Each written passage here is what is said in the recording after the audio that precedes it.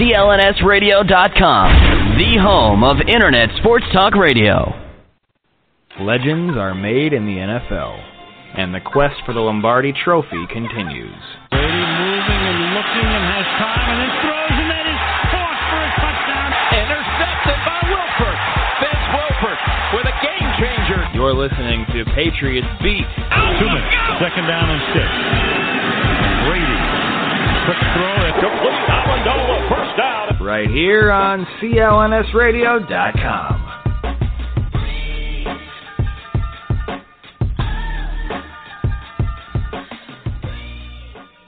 Well, good afternoon, New England Patriots fans, and welcome to CLNS Radio's Patriots Beat. I am your host, Jeff Kane, at Boston Fat Guy on Twitter. Of course, Bob Snowden, at Snowden. Bob will be joining us, and you can follow along live at CLNS Radio or on Facebook, www.facebook.com/CLNSfans. 347-215-7771 is the call-in number. We got a great show for you today. We're going to be talking lots of different topics. Number one on our list will, of course, be the NFL Draft. We'll be joined by Mike Loyko of NEPatriotsDraft.com. He is the lead scout and editor for that site. He has got a phenomenal draft book that I downloaded and purchased the other day. I will be tweeting out that link shortly for anyone who is a draft nick. We have the NFL schedule that came out on Wednesday, and we'll talk a little bit about that. Of course, Bill Belichick running a half a marathon yesterday. Can the man not do anything? He can do everything, that Bill Belichick. He's just crazy. It's unreal. I just love it. Anyways, Patriots Beat is brought to you today by the Boston Sports Connection. Check it out Tuesday night, 7:30 p.m., Sean Backey's show. It's a great time. I know he's got some good things coming up this week. I believe he's got some bloggers coming on from the the Montreal Canadiens, as the Bruins, of course, knocked out the Detroit Red Wings yesterday and now face their bitter rival, the Montreal Canadiens.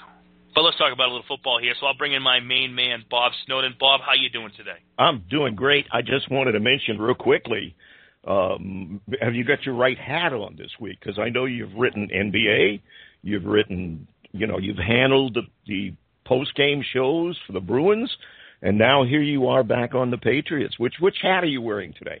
No, we're talking Patriots. I gotta wear the Patriots hat. The Patriots neon Budweiser sign is lit up. I got my Patriots Greatest Dad shirt on that I got last Father's Day. So I think we're talking Patriots today. Okay, I've got my Brady shirt on, so I'm ready to roll. I made a little mistake yesterday during the post-game show for the Bruins by calling the Detroit Red Wings the Detroit Lions, I think, at one point. I'm surprised I didn't call them the Pistons and start talking Dennis Rodman and Isaiah Thomas, but Bill Lambier. But, oh, man, it's been a crazy couple of weeks here at CLNS Radio, but it's a good thing. We got some great stuff. But, Bob, what are you thinking? Draft coming up, schedule. I know you made fun of me this week about getting excited about the schedule. Let's talk about it. Well, I mean, I understand being excited about when teams play, but we already knew what the schedule was. It was just my interest was the draft, the bye week, and were things going to level out a little bit, and the bye week. The Patriots have been so lucky in where they've gotten their bye weeks, and they were again this year. Many, myself included, were thinking, they'll probably be like number 4 or number 5 week. Which is not good. The later it is, the better off you are. And sure in heck, they ended up a week 10. The Broncos, as an example, when you look at their schedule, they've got a bye week the earliest it can be. It's in week 4, which is terrible. That's not when you want a bye week. So I was interested in that, and like you, I went down my little list and picked which games we should win and which games we should lose. But I already knew who we were playing. So, and we were kidding you, both, Patriots Gazette and I were kind of saying how, boring it was to talk about the schedule, but it's not. They do have a favorable bye this year, and they've had it the last couple of years. Sandwiched right between Denver here and the Indianapolis Colts away at Lucas Oil Stadium. It's pretty good. It's not bad at all, the fact that they got that bye in Week 10. Of course, they open up the season against Miami Week 1. Miami, geez, I don't know what to think about them. I've looked at what the Bills have done this year. I've looked at what the Jets have done this year. I think both of them have improved. We saw what Miami did at the end of last year by losing 3 in a row when they could have just easily won one game and made the playoffs.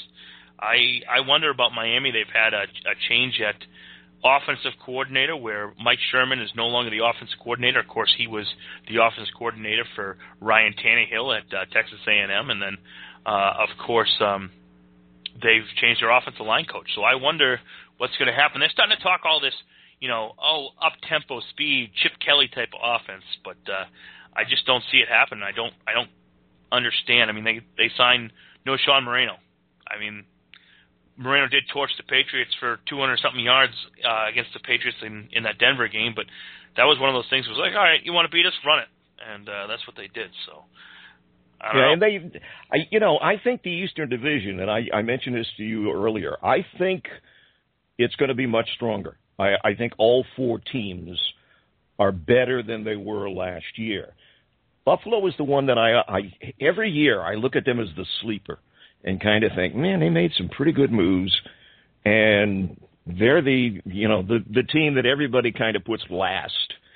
But if everything fell together properly for them, they could be a decent team this year, as could the Jets, and God, I hate to say that, and Miami. So I don't think there's any automatic wins when we're head-to-head against our division list this year, unlike the past few years where you went into every game thinking, okay, blowout time. Didn't always do it, but you went in thinking that. I don't see a lot of blowouts in the division this year.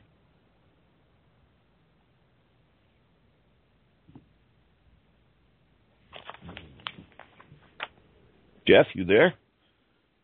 Yeah, I'm here. I just didn't hit the unmute button. I'm falling asleep here. I've been doing so much lately.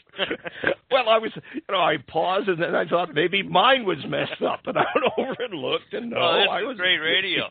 The one thing I was going to say about the Patriots schedule is the fact that the first 4 weeks they don't play anyone that has a huge quarterback threat. I mean, I don't find that Miami's quarterback threat, is anything to worry about with Ryan Tannehill. And I mean, yeah, sure, they got Mike Wallace, but I'm all right with that. Minnesota, we don't know who their quarterback's going to be. Oakland's Matt Schaub, and of course Kansas City, they go up against Alex Smith, who's a system type of quarterback. So those first 4 weeks when Brandon Brown is out of the lineup serving his suspension, I'm not worried about it as much as I would be had they had Denver and Indianapolis and Detroit, the first few weeks. Yeah, Tannehill scares me a little bit in that first game, and it's at Miami. And I think they'll win it, but it's not – I mean, that's the hottest time of the year, weather-wise. So, Miami has advantage in that first game with it being at Miami. My preference is always that they flip-flop, but it's kind of nice because Miami has to come to New England in December, which is obviously a big advantage for the Patriots when they play in Week 15. So Miami, of those first 4 games, Miami's the only one that worries me going into the first game of the year. Like I said, I think the Pats will win it. Kansas City worries me a little bit. It's on the road. You're right. I mean, from a quarterback standpoint, you don't panic over playing Kansas City. But personally, I have that as my first loss. They win the first 3, and then they lose at Kansas City. Before then coming home. They play, 3 of their first 4 games are on the road. And that's a tough start just because you're on the road, no matter who you're playing. Oh, exactly. Well, Mike Loyko will be joining us fairly shortly, but there's a man on the line right now that he's been among the missing. He leaves me in the lurch yesterday. He says he's a Patriots fan. I guess we ought to bring him on. His name is Patrick Shankauer, host of the Shankauer Majority Show and supposed host of the Bruins postgame show with me. Shanky, what's going on? What's going on, boys? It's been far too long. I've missed you all, and I figured I'd give you guys a call and talk football for the first time in a few months.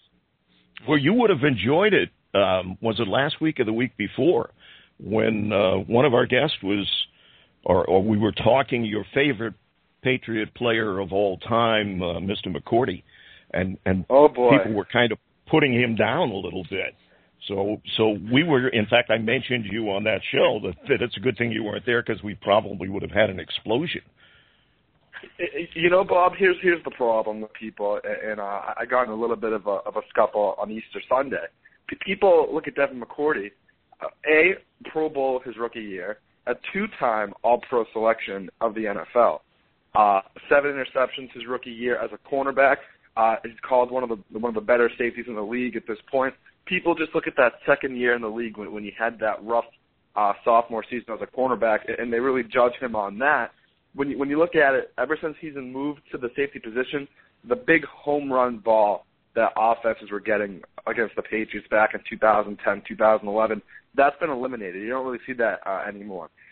I think with the additions of Revis and Browner, when Browner's done with his 4-game suspension, adding in Dennard and Logan Ryan, I think you can see Devin McCourty take that step and become the best free safety in the league. And you really see him with a secondary like this. You'll see Belichick, I think, blitzing more, sending more pass rushes like he's known to do, and they'll let McCourty be the Ed Reed of their defense, roam around, and he'll be the greatest free safety of all time. So, I mean, people can talk, but we'll let McCourty do his work this season. He'll show you why he's the greatest. Well, excellent, Patrick.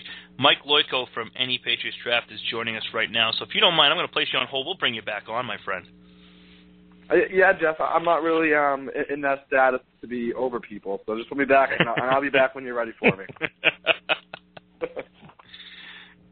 Well, joining us on the line right now is Mike Loyko. He is the head scout and editor for NEPatriotsDraft.com, and you can find him on Twitter at NEPD_Loyko.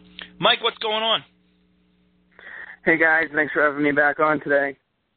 We love having you on talking a little NFL draft. And first thing I got to say to you is you have a phenomenal draft guide that I purchased this morning.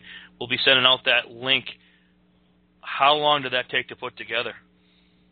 I mean, it took hundreds and hundreds of hours. From the minute I got back from the Senior Bowl at the end of January, I worked on it probably at least 5-6 hours every single day, some days much longer than that, just to make the templates for each page. You know, I started doing that back in the fall.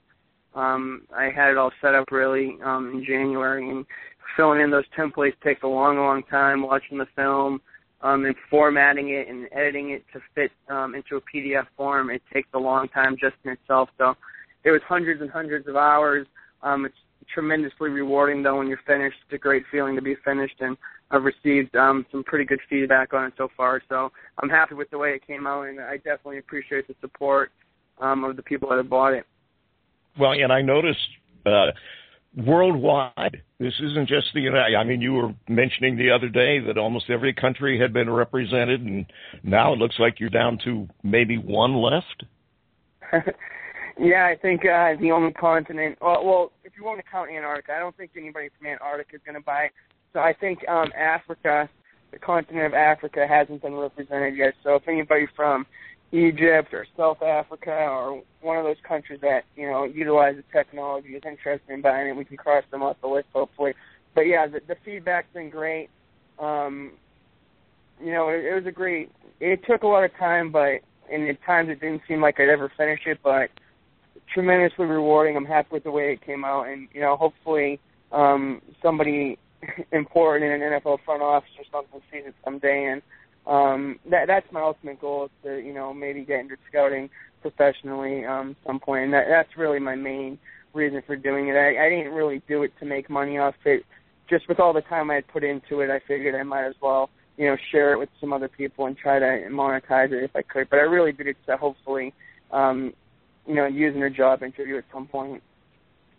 Oh, it's just great, and we'll definitely support you and push that out. But let's get into the talk about football, because last time we talked, we didn't really know what would happen in free agency. Looking now at what the Patriots have done, what do you think is the biggest position of need for them? Yeah, well, I think we can cross the secondary or at least cornerback off that list.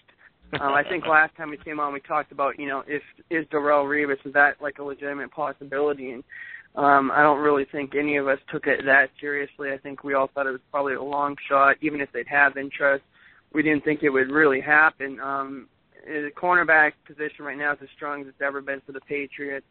Browner, Revis, Dennard, Logan Ryan, Arrington. I think that you can cross cornerback off the list. And safety is still a position of need, but from what I'm hearing, Bill Belichick picked Logan Ryan last year with envisions of moving him to free safety. So I think they would have liked to have done it this year with just injuries and the situations that they were dealing with on the back end didn't allow that. So I think Logan Ryan, at least when Browner's back on the field, will get a chance to see if he's a fit at free safety. Now, that doesn't mean they won't possibly add one, but they've used a lot of, second, third-round picks on safeties the last couple of years with horrible results so far. So I think the main needs heading into the draft, defensive line has not been addressed at all in free agency. That's a huge position of need. The number 2 tight end, or the tandem tight end with Rob Gronkowski, is a huge need. The depth at linebacker that's probably the thinnest position on the roster. If Mayo or Hightower or Collins got hurt, they don't have an NFL quality caliber starting linebacker to back those guys up. And then I think running back, they will add a running back at some point in the draft. I'm pretty confident of that. They really liked having that 3 or 4-headed tandem that they rotated in last year. So I think those are the main needs, and I think, interior offensive line could be addressed later in the draft. They're good at finding these undrafted gems and turning them into starters or depth players. So I don't think that's a pressing need at the top of the draft. I think defensive line, tight ends, and potentially linebacker will be the first areas that they target. You had on your draft when we were on last time, and I don't think you've changed it. So I was a little surprised you stuck that long. Dominique Easley as your first pick. He falls into your obviously your defensive tackle. So you've stuck with him this long. Is there anything new in you thinking he should be or could be the Pats' first pick? No, I still think he's got a very good chance to be the Patriots' first pick. From what I've been hearing this week, they're really looking hard to find a versatile defensive lineman, somebody that can play in multiple fronts and multiple schemes, whether it's ends or nose tackle, 1 technique, 3 technique. They have depth on their defensive line right now, but every player on their defensive line plays a very singular role. They don't have a guy that can move around multiple positions. Will Fork's a nose tackle. Tommy Kelly's a 3 technique. Joe Villano can only play really 3 techniques. Same with Chris Jones. And Chandler Jones moves inside on some downs, and he can rush from the inside. But Rob Ninkovich he's a 4-3 defensive end or stand up at linebacker. He can't move inside. So they really don't have versatility on their defensive line. I think that's something that hurt them a lot last year. It limited what they were able to do with their looks up front and the front 7. So I think that's something that they're looking really hard at early in the draft. And even though Easley's coming off a torn ACL, he is the most versatile defensive lineman in the draft. And if he was fully healthy, which there's no reason why he shouldn't be fully healthy by the time the season rolls around, he'd be a top 15 pick. I think some media outlets have underrated him a little bit. I know for a fact that a lot of people in the NFL really, really like him. And to get him at 29, I think that's where they'll have to get him because there's teams in that area that like him just as much as maybe the Patriots do. Mike, one of the things that we've seen is the Patriots starting to bring in a lot of the quarterback prospects, whether it be Johnny Manziel or Blake Bortles, Teddy Bridgewater. Are they just doing their due diligence, or are they trying to get more of a feel to possibly trade out of the 29th pick? What's your thought there? Yeah, I think this year more than any, they've looked at more quarterbacks than ever before. I don't think we can just say they're just doing due diligence because they've looked at, I think, 13 or 14 quarterbacks that we have confirmed. Many of them the top-rated guys. Really, all the draftable quarterbacks they've taken a hard look at through private workouts or official visits. So I think it's more than due diligence. Right now, they're in a kind of precarious situation. Ryan Mallett's slated to be a free agent after the year. I think it's going to be very tough to trade him for anything of value at this point. He hasn't played one meaningful snap in an NFL game. He's really still a question mark to everybody outside the Patriots organization. So it's going to be tough to trade him. They risk losing him for nothing, so they need to have a young backup developed and ready to go for if Mallett leaves, which is likely. So I think they end up using a late round pick, maybe a 6th or 7th round pick on a quarterback, or similar to a Brian Hoyer, they wait until after the draft and sign the guy that they like best. I think that's a likely scenario. I can't foresee them using a 1st or 2nd round pick on the quarterback. Maybe if this was 2 or 3 years down the road and we knew Brady had 1-2 years left. But, Brady's still got at least 3 high-quality years, probably 4 years left as a starter, so it's too early to pick the future quarterback of this organization. So I think they're setting it up for if a player slips to them, or they're trying to find the guy in the later rounds that they like that they can develop. Well, you brought up Ryan Mallett, and he, of course, was drafted in the 3rd round a couple of years ago. He's number 74 overall.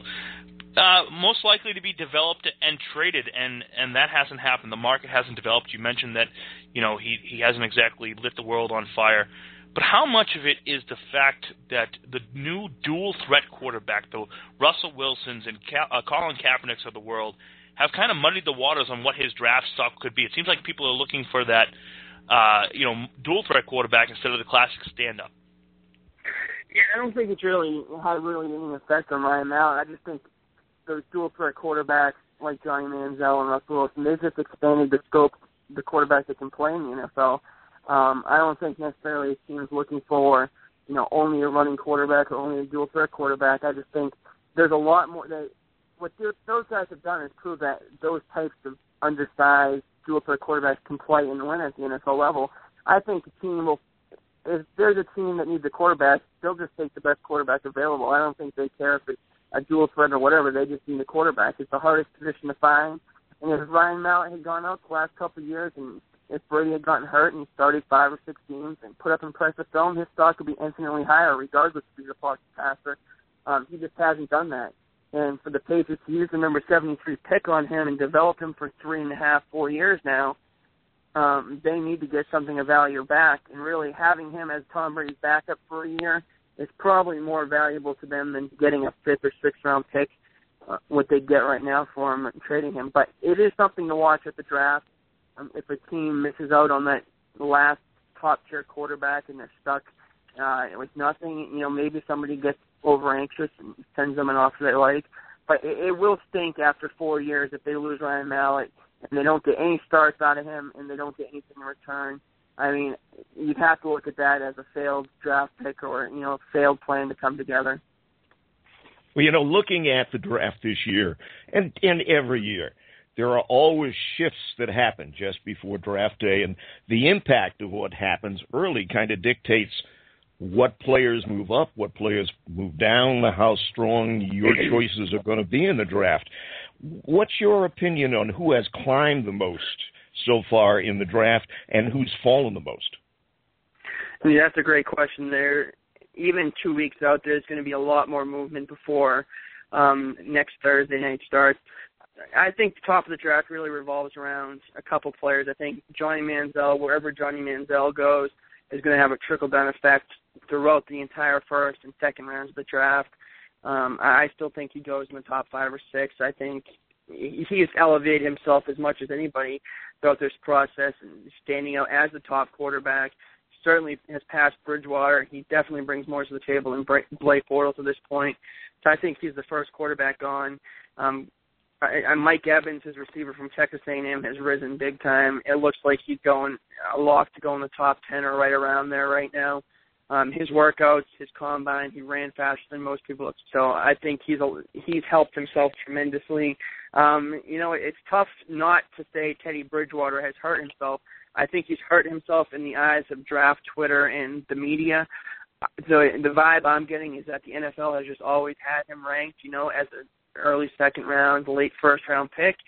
And that's what happens around this time of the draft is, the media's rankings, get exposed a little bit as the NFL's rankings become more known. And it looks like there's a disconnect between the two, when in reality, the NFL's rankings have been the same all along. So I think Bridgewater, whether he's fallen or not, he's definitely not going to go as high as people once thought he would go. I'd say other guys that have risen, I think DeMarcus Lawrence from Boise State, the defensive end, I think he's risen pretty far throughout this draft process. I think he's probably likely to go, late first, early second round. Joel Bitonio, the offensive lineman from Nevada, he's risen big time. When he got invited to the Senior Bowl, not many people even knew who he was. He could go in the late first round now. I think he's a great prospect. I love him. Some team's going to get a very good player at the beginning of the second or end of the first round. I think those guys have risen big time. Some other fallers, maybe last time we talked, we were talking about Jason Morrow and would he even be there for the Patriots?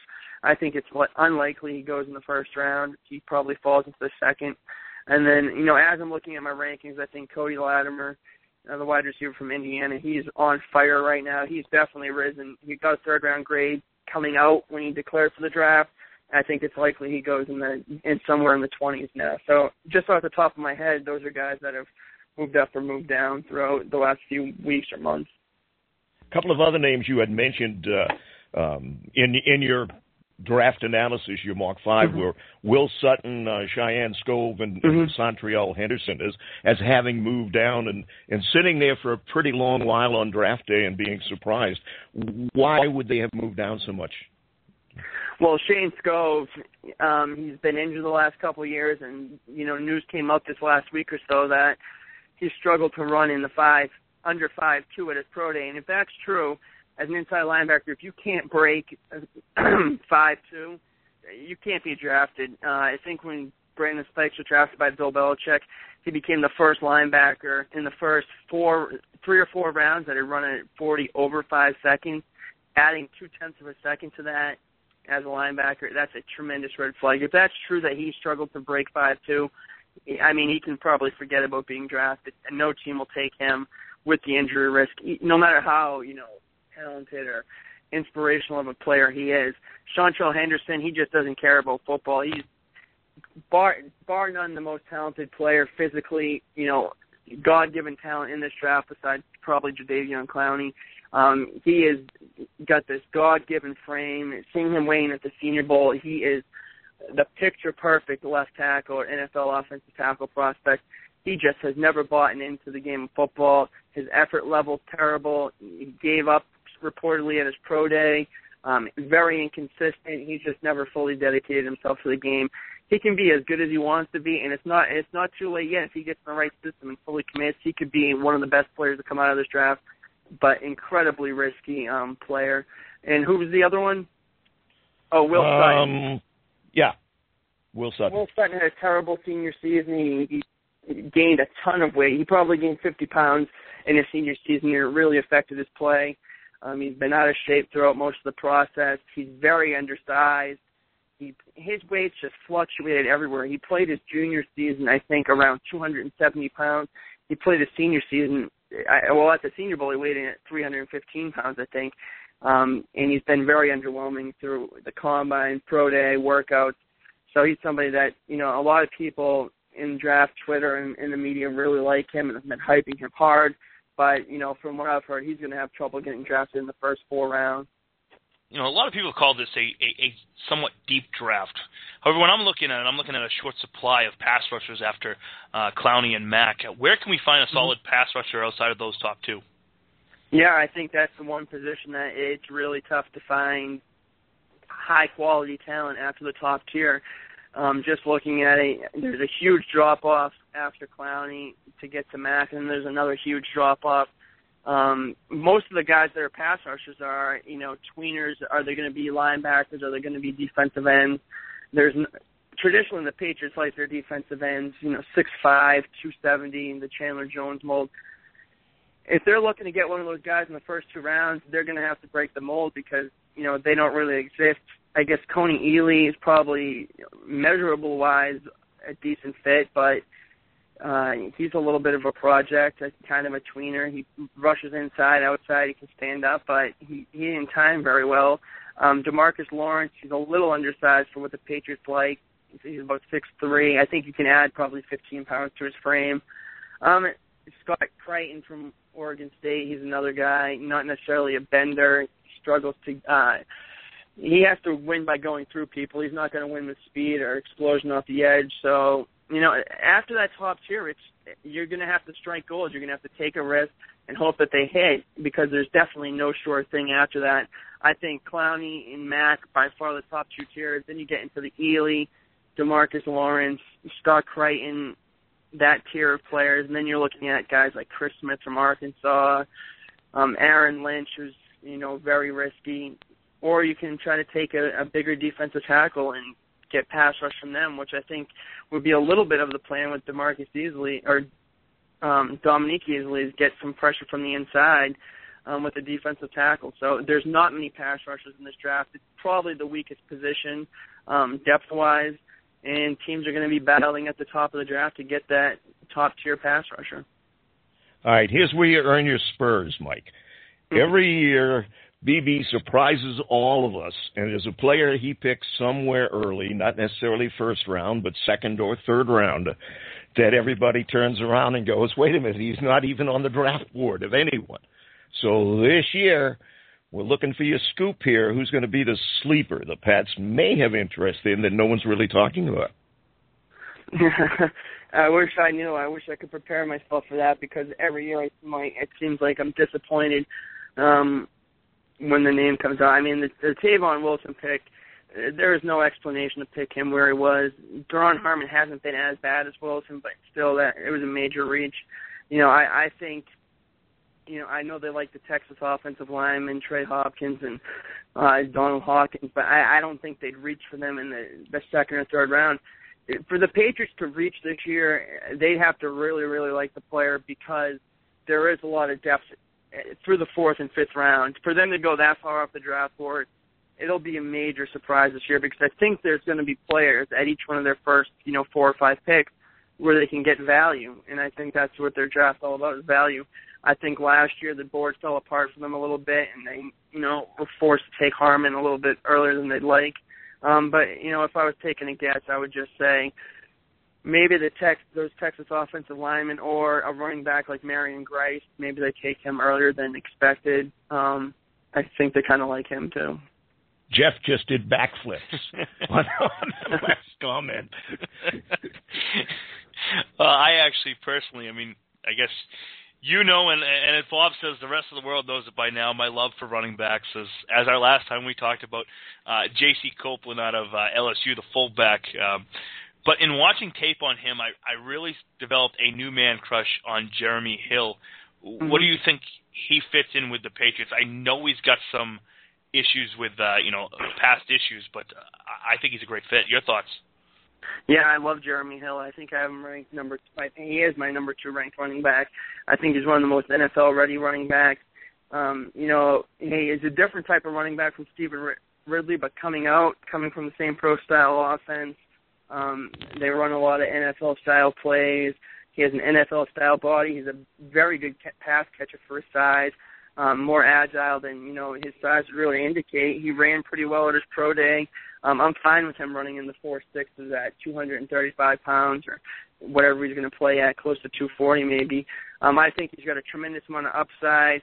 I think he can run. I think I wrote in my scouting report that he can win in different ways. He can be a power back when he needs to, but he can also, make people miss and make cuts behind the line. So I think he's a versatile runner that can probably develop into an every down running back. I think if they're going to take a running back early in the draft, I think he's somebody that they'll definitely have interest in, as long as his character checks out all right. Mike, you mentioned something on your comments under your last mock draft. You used the term the power of the hoodie. One of the things we always hear, anyone that visits the Patriots, the whole world knows about it. And you gave the reason why, and it was real interesting. I hadn't thought of it. You want to explain to our listeners what you mean when you say the power of the hoodie? Yeah, definitely. And this is something, I was thinking about over the last couple of weeks, is how come every time a prospect's name gets mentioned or a visit gets mentioned, the Patriots are automatically the team thrown out. Every time a prospect visits to the Patriots, it seems like their name gets leaked out. And we know that it doesn't come from the Patriots, because, believe me, they tell these prospects, if you ask the prospect if they visit with the Patriots, they're literally scared to tell you if they've worked out, because the Patriots keep them under lock and key. So what happens is the agents, the minute a prospect works out with the Patriots, the agents are the ones leaking it to the press. Every agent wants their player mentioned in connection with the Patriots, because if Bill Belichick has interest in this player, then, we must be missing something. If Bill Belichick likes this guy, then he must be pretty good. What are we missing? Just being mentioned with the Patriots and Bill Belichick in general generates a lot of hype. Just look at the Johnny Manziel thing. He got mentioned with the Patriots, and it blew up on the national stage for 3 or 4 days. People are still writing articles about it. That doesn't happen with the Jacksonville Jaguars or the Oakland Raiders or the Cleveland Browns. But even if you're a 7th-round player and you get your name mentioned with the Patriots, that is great publicity. It helps your stock a ton. And that's just the cachet that Bill Belichick's built up. He can help or hurt a draft prospect hugely just by being mentioned in the same sentence as him. Now, Mike, across the Twitter sphere, it seems a lot of New England Patriots fans think that the Patriots should, go all in and get a Mike Evans or a Calvin Benjamin or even trade up as high as and get a Sammy Watkins. With the Aaron Dobson injury, how likely do you think that the Patriots would target a wide receiver in the first or second round? I think it's pretty unlikely unless one of those top guys falls to them, at pick 29. This draft is just so deep with wide receiver. I mean, we're going to be talking about guys in the 3rd and 4th round that last year probably go in the 2nd, even maybe into the 1st round. Just looking at my rankings right now, I just don't think, Sammy Watkins is in that level by himself. Then you have Mike Evans. I like Marquise Lee, Odell Beckham. Those are my top 4. After that, I think you can make the argument from, 5 to, let me look at my rankings, 18 or 19. Those guys are very, very similar, and they're all not going to go in the 2nd round and the end of the 1st round. Those guys are going to drop throughout day 2 and some into day 4. I think it makes no sense to trade up for a wide receiver this year because the talent level is pretty linear from the end of the 1st round to the 4th round. And the Patriots don't operate trading up for wide receivers. They just don't do it. Bill Belichick is not taking a receiver in the 1st round as long as he's been here with the Patriots. Really, the only example of him trading up for a receiver that I can remember is Chad Jackson, and we all know how that worked out. I just do not see him doing it. The price to go up and get Sammy Watkins from pick 29, you're talking about the entire draft this year or just about next year's first and probably a roster player. It's not going to happen. Bill Belichick doesn't operate that way. Maybe he trades up into the top of the 20s like he did for Chandler Jones when they love a player. They could do that this year, but they're not going to trade up for a wide receiver. One of the things I'm seeing and hearing a lot of hype about, and it's a player we haven't about here, Mike. In fact, last week we had Daniel Jeremiah on our show, and he was picking the X-Men, Xavier Su'a-Filo, whatever. Mm-hmm. But what are your thoughts on him? We haven't talked about him at all. Oh, I love Xavier Su'a-Filo. I've had him ranked very highly, since he was he caught my eye when he was playing left tackle as a freshman. He took 2 years off for his Mormon mission, then came back and moved to guard at UCLA. I think he is the best offensive guard in this draft by far. He combines athleticism and power. He ran under a 5 flat in the 40. He can move. He can get to the second level. He can pull. And he's very powerful, naturally powerful player that you watch film on him and he can put you on your back quickly. He is got a tremendous ceiling. I think he's a top 20, 25 player easily in this draft, and some team's going to get a long time starting guard. I'd be very surprised if he doesn't become a Pro Bowler. In fact, I think I'm super high on him. I think he's a great kid. Everything I've heard last year when I was down at the Senior Bowl, I heard from 2 defensive linemen that went in the 1st round last year that Su'a-Filo was the best offensive lineman that they had ever faced. I just hear good things about him constantly. I think he's a stud. Could he fall to the Patriots? I think he's going to go in that area. It's tough to say. Guards usually slip in the draft. I know where I would pick him. I think it's possible, he's there at pick 29 just because there's going to be a lot of skill position players that end up getting pushed up the draft. Probably 5 or 6 receivers go before the Patriots. Definitely 2 quarterbacks will go. Maybe as many as 4 quarterbacks will go before the Patriots. That and a ton of offensive tackles. We're talking 4, maybe 5 offensive tackles. So that's going to push some players down to the Patriots for sure, and I think Su'a-Filo could be one of those guys. Now, will the Patriots pick an offensive guard in the 1st round? That's a whole other conversation. I'm not sure if they would do it.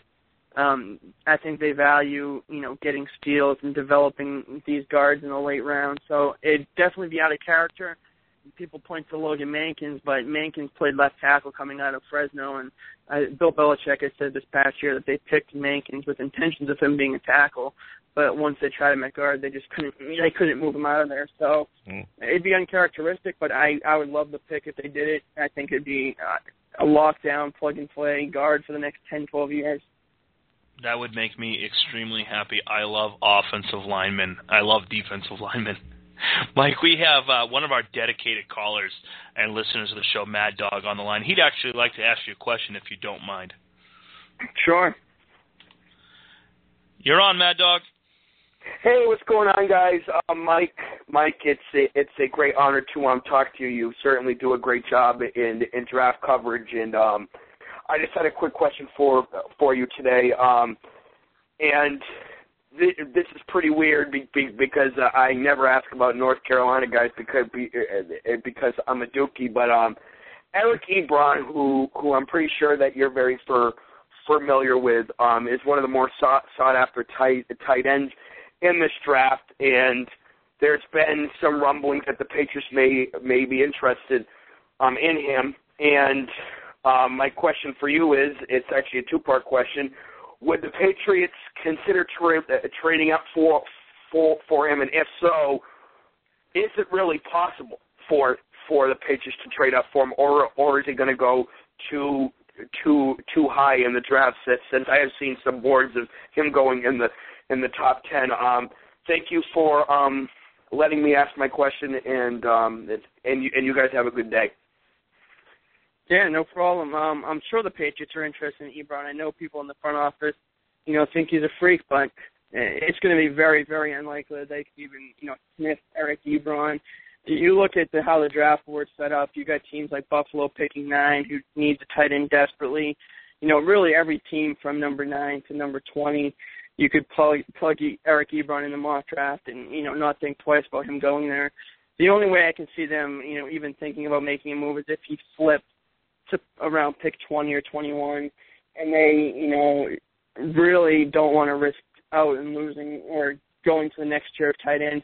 They'd have to really, think that this kid's the next coming to trade, at least 10 picks up.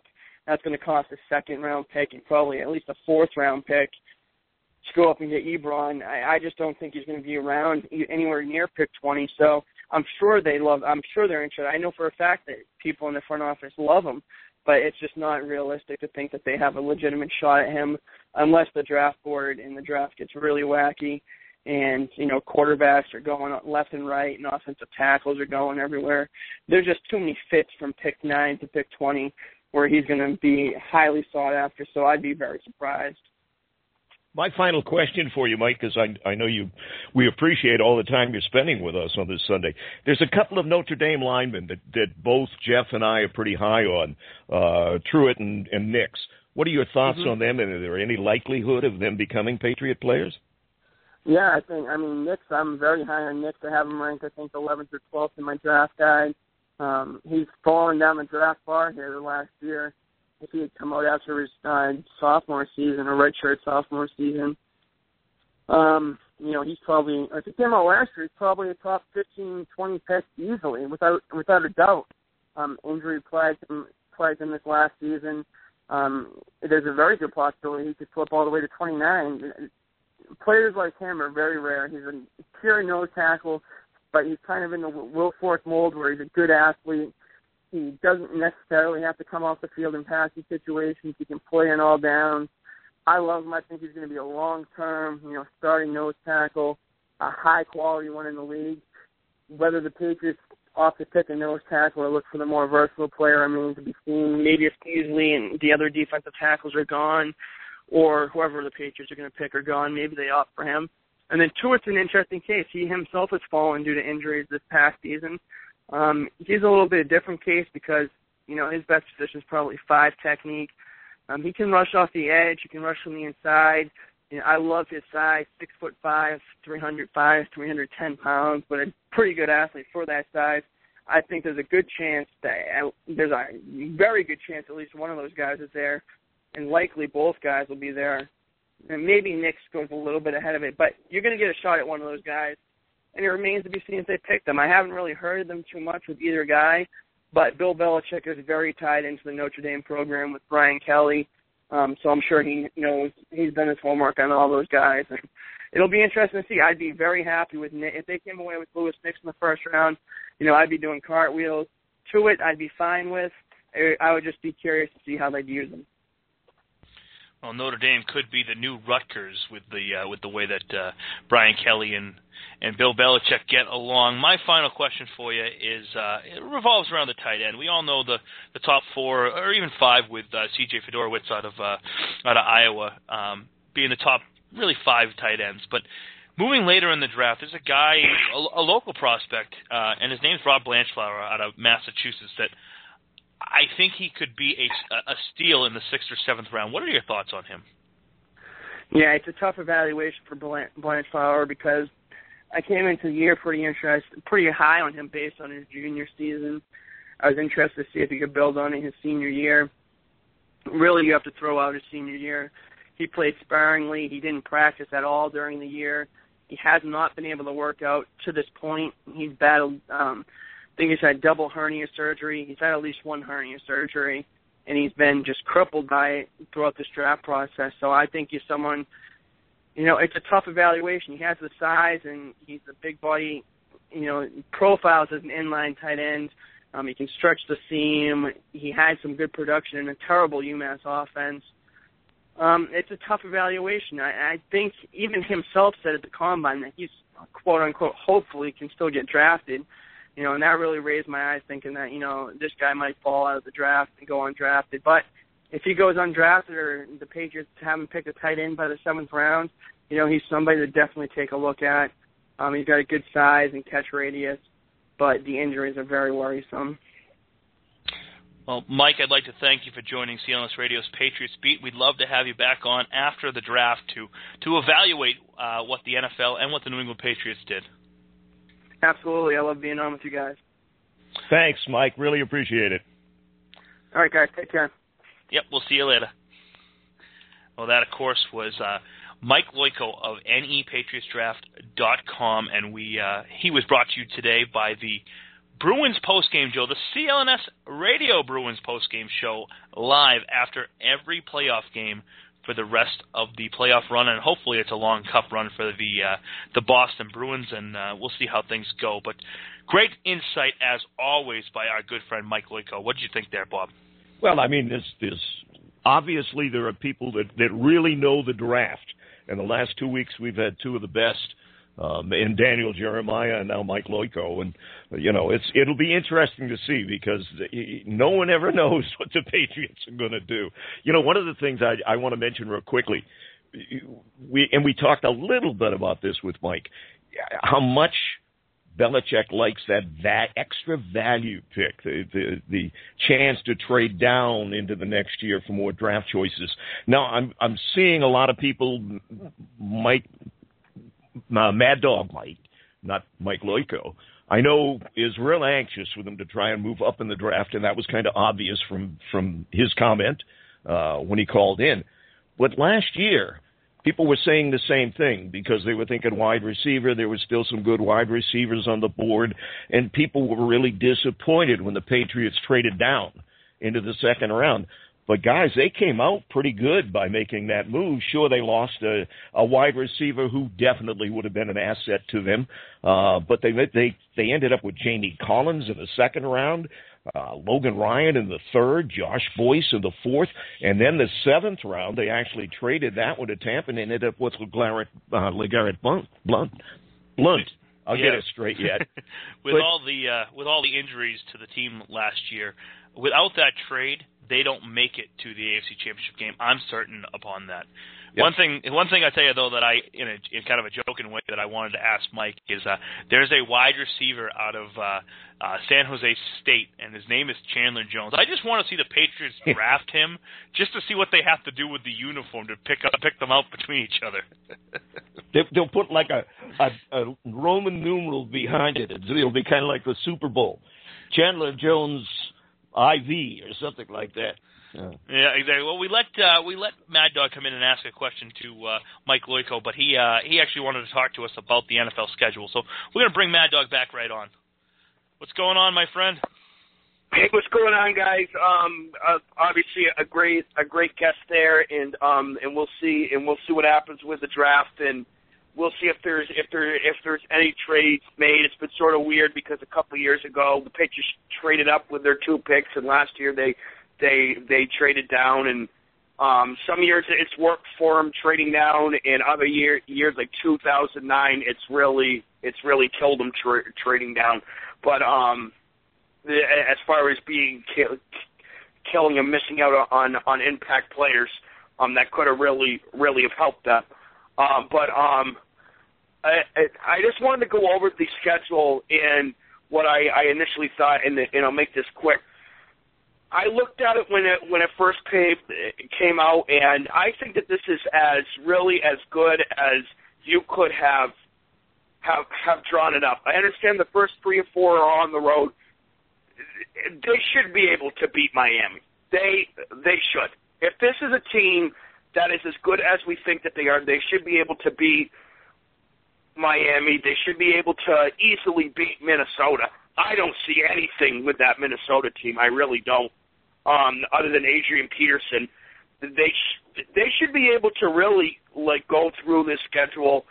I'm saying a 13-3 year. There are those 3 games that I think that they do lose, but I also look at the stretch of the San Diego and Green Bay back to back on the road. That's not going to be easy, but I like them to be able to go undefeated at home. I like them to be the 1 seed in the AFC, barring any major injuries, and we'll certainly see what happens. But I really like the way that the schedule is outlined, because I think that it could have been a lot worse than it was. I thought that there could have been a lot of tough road games back to back in several types of situations. There's really not, other than the Green Bay and San Diego. And I think that this team, in the way that the schedule is put forth, especially the first 4 weeks without Browner, was quite a gift that the schedule makers made us. But I'll listen to that, and you guys, another great show. And Jeff, it's on to the Habs next week, so I'm looking forward to hearing you on the post game show. And have a good day, guys. Thanks, man. Thanks. You want to jump in, or you want me to? We can. I guess we can jump in there, because Mad Dog comes out with a 13-3 a finish for the Patriots, and instead of going game by game, because it's we're not quite there yet. You take a quick look at it, you say, how are they going to do, and this and that. I came out with an 11-5 season this year, and I think they got some tough matchups. I do think the first 4 weeks help, like I said at the beginning of the show, without having Brandon Browner, but I feel that they lose to Kansas City is one of my losses that they have there. I think that they lose at Indianapolis. They lose at Green Bay. I think they lose at Denver at home, and I think that they lose the Jets game in Week 16. We're pretty close together on that. I actually went 12-4, with my losses being Kansas City, which you picked, Denver, which you picked, Green Bay at Green Bay. I think Green Bay is a tough team. Yes, it is. They definitely are. And then the Jets. So I've got them winning one more than you do, but I couldn't argue with that. And I hate to pick this early, only because it's a guess. It's a flip of the coin. I mean, there's certain games they should win, but until after preseason, when everything is shaken down and you know who's playing where and whether injuries again are impacting them, it's really just a guess at this stage, Jeff. To pick the schedule and say, hey, this is and everybody does it. This is a 12-4 or an 11-5 team. That's normal for the Patriots, and I'm comfortable they can do it, but I really am not sure of any of these picks. So please don't go out and take the family's life savings and go buy my picks at this stage of the season. Well, it's definitely time for we're running out of time here, so it's definitely time for rapid fire as we kind of go through the things that we had on each other's mind over the week. I'm going to start first with expanding the playoffs, good or bad. Please, NFL, do not expand the playoffs. I could not deny this more vehemently than I do. I think it's the worst idea that they have ever had since having Roger Goodell be the commissioner. Roger Goodell is a lawyer and he wants to make money. By expanding the playoffs, he can put a little more money in his pocket. And I don't believe in much that anything that Mark Cuban, the owner of the Dallas Mavericks, has to say. But he is 100% right when he comes out and says the NFL will reach its saturation point. If they add 2 more teams into the playoffs, it is absolutely – it's just going to be horrible. They're going to have one team having a bye, and then 2 through 7 going up against that. And it's just ridiculous the fact that they think that this is a good idea. I mean, if you look at the 7th seed in the playoffs from 2002 through 2013, when they went to this 8 divisions, the 7th seed in the AFC would be 9-7, 10-6, 9-7, 10-6, 9-7, 10-6, 11-5. The Patriots missed the playoffs that year. 9-7, 9-7, 9-7, 8-8, and 8-8. In the NFC, you're 9-7, 9-7, 8-8, 9-7, 8-8, 8-8, 9-7, 9-7, 10-6, 8-8, 10-6, and 10-6. Tell me why a 500 team should be making the playoffs. Just tell me, Bob. I'm going to go in a different direction, not on that. My gripe is, how can you possibly look at a draft at this stage and be looking at who will go where? A gripe, it's a statement.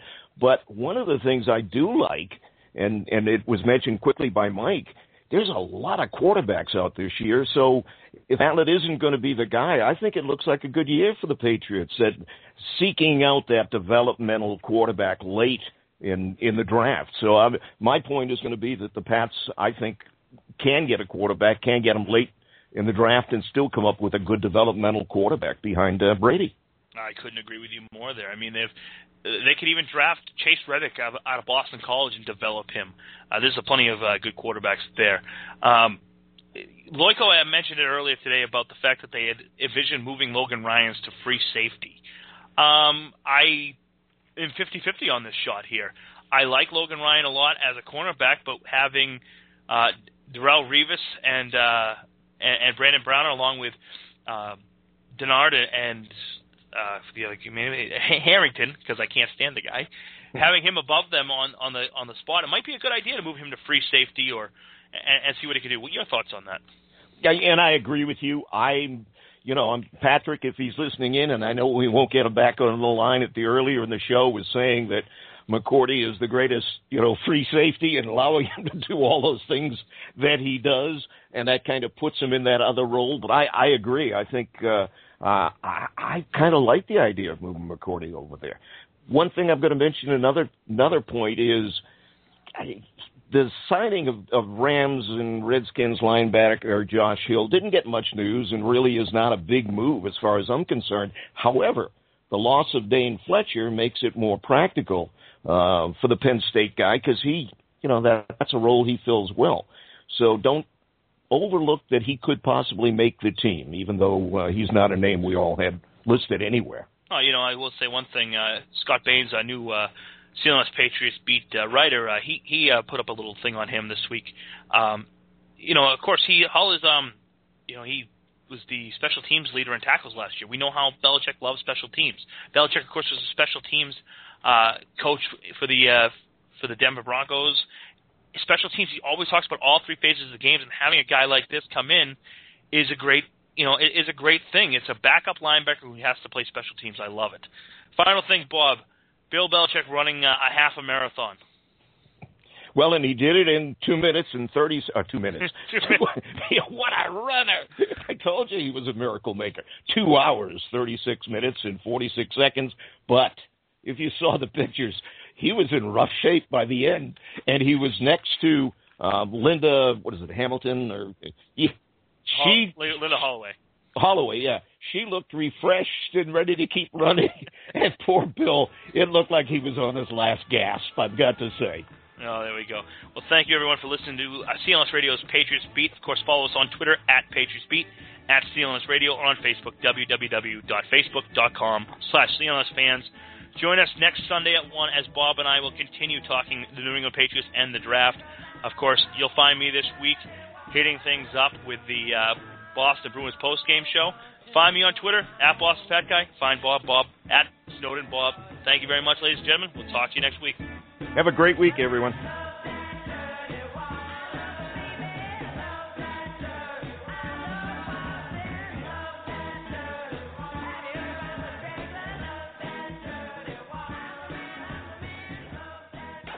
Your first choice for Internet Sports Talk Radio. CLNS Radio.